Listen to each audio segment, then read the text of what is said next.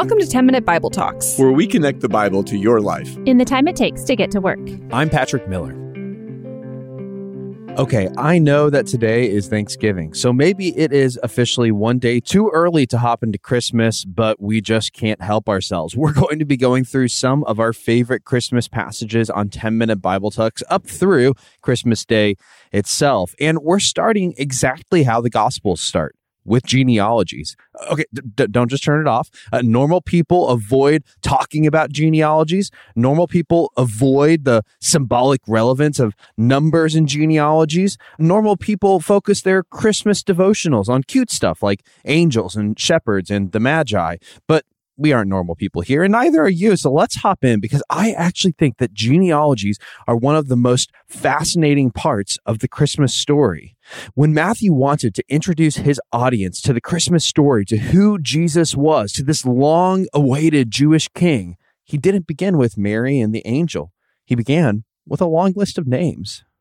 But like everything in Matthew's gospel, every detail of this list, this genealogy, is important. It's not actually a comprehensive roster of all of Jesus's forebears. There's lots of people who get left out of this list, but instead it's a highlight reel telling a profound story. And to understand that, we need to do some math. Now, I know you're thinking this is getting even worse, but go with me.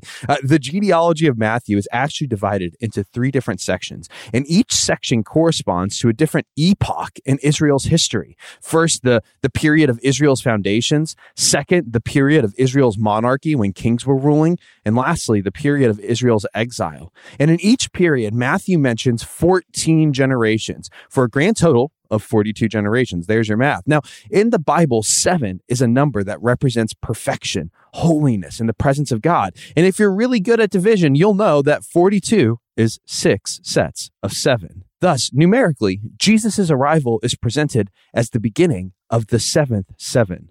It's the beginning of the 7th set of 7. Put differently, Jesus is beginning a new age of God's holy presence on earth, when Israel and humanity would be set free from the power of sin and death. Jesus isn't just the climactic moment of Israel's history. He's also the climactic moment of world history. So right from the start, this genealogy says something profound. Jesus is the inflection point of all of human existence. He is the hinge. He is when the love and justice of God come to earth. He is perfection. He's everything our hearts long for. He's everything that history waited for.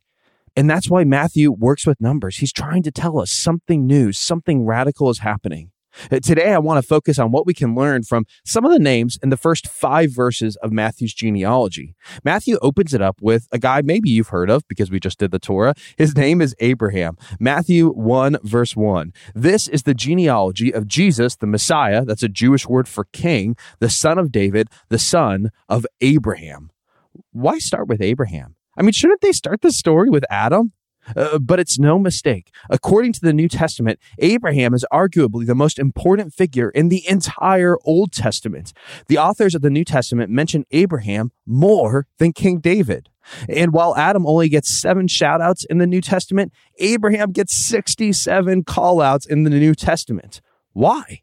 Well, in the context of Genesis, where we first meet Abraham, Abraham is called out of ancient Babylon by God to start a family through which, according to Genesis 28:18, all nations on earth will be blessed.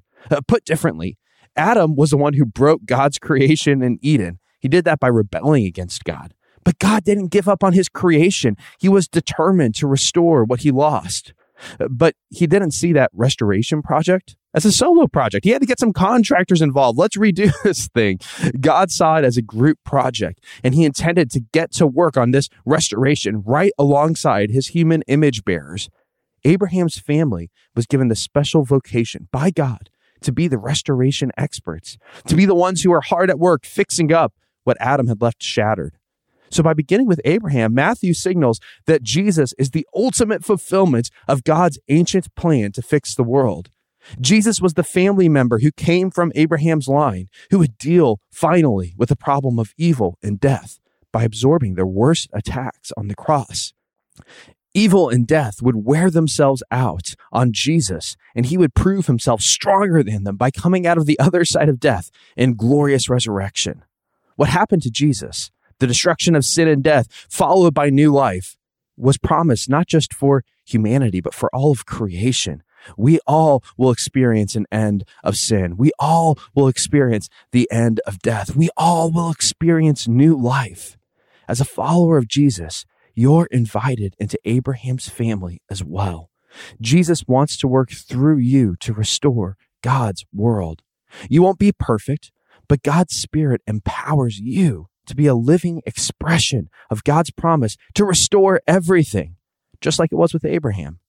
After Matthew gets through the first few names in his genealogy, we get to a series of names that no one will recognize except for the biggest Hebrew history nerd out there. And even if you do recognize some of these names, you'll probably struggle to put a story to them. Let's pick up in verse 3. Perez, the father of Hezron. Hezron, the father of Ram. Ram, the father of Amminadab. Amminadab, the father of Nahshon. Nahshon, the father of Salmon. My guess is that when you hear Salmon, maybe you think I should say salmon, but just trust me, it's Salmon. But Salmon was Jesus's great-great-great-great-great-great-granddad. And here's the point. I think that these guys were kind of forgettable. They were ordinary. They were nobodies. For many people living in modern day America, being a nobody is kind of our worst nightmare. We live in a celebrity culture where worth is directly attached to notoriety. So again, maybe it's no surprise that a recent study of high schoolers found that the majority of them aspire to be some sort of celebrity one day. But unless local universities start degree programs for future TikTok influencers, their prospects are probably pretty bleak. Even those of us who are past the hopeful days of high school, back when the future still seemed like an unwritten possibility, we still hold that secret hope that our mundane life might suddenly become extraordinary.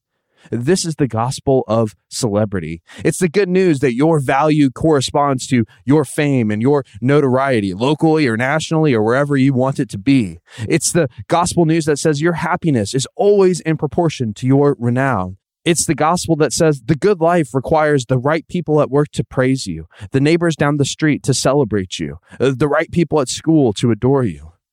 The bad news is that this kind of gospel, it only leads to unhappiness. The gospel of celebrity will never make you happy because there's never enough praise to satisfy that longing in your heart. And most of life is, if we're just going to be honest, ordinary, boring, mundane, forgettable, just like the people who were a part of Jesus's family line. But what if that, the ordinary, the boring, the forgettable, the mundane, what if that is exactly what God loves most? I mean, He makes the same sun rise in the same way every single day, day after day. He must love things happening over and over and over again. Perhaps Matthew included these nobodies to make the point that in God's eyes, being a nobody is extraordinary. That in God's eyes, being a faithful parent, a good neighbor, and a hard worker is really glorious. Today, I want you to thank God that He sent Jesus to begin a new age and that He's called you to be a part of this restoration project. He is restoring all of creation, and that the way He does that is through your mundane, ordinary life. Before you forget, sign up for the 10-Minute Bible Talks newsletter. Hit the link in the show notes and you'll get an email every Wednesday that's going to help you beat that midweek slump and go deeper in your walk with Jesus. Thanks for listening.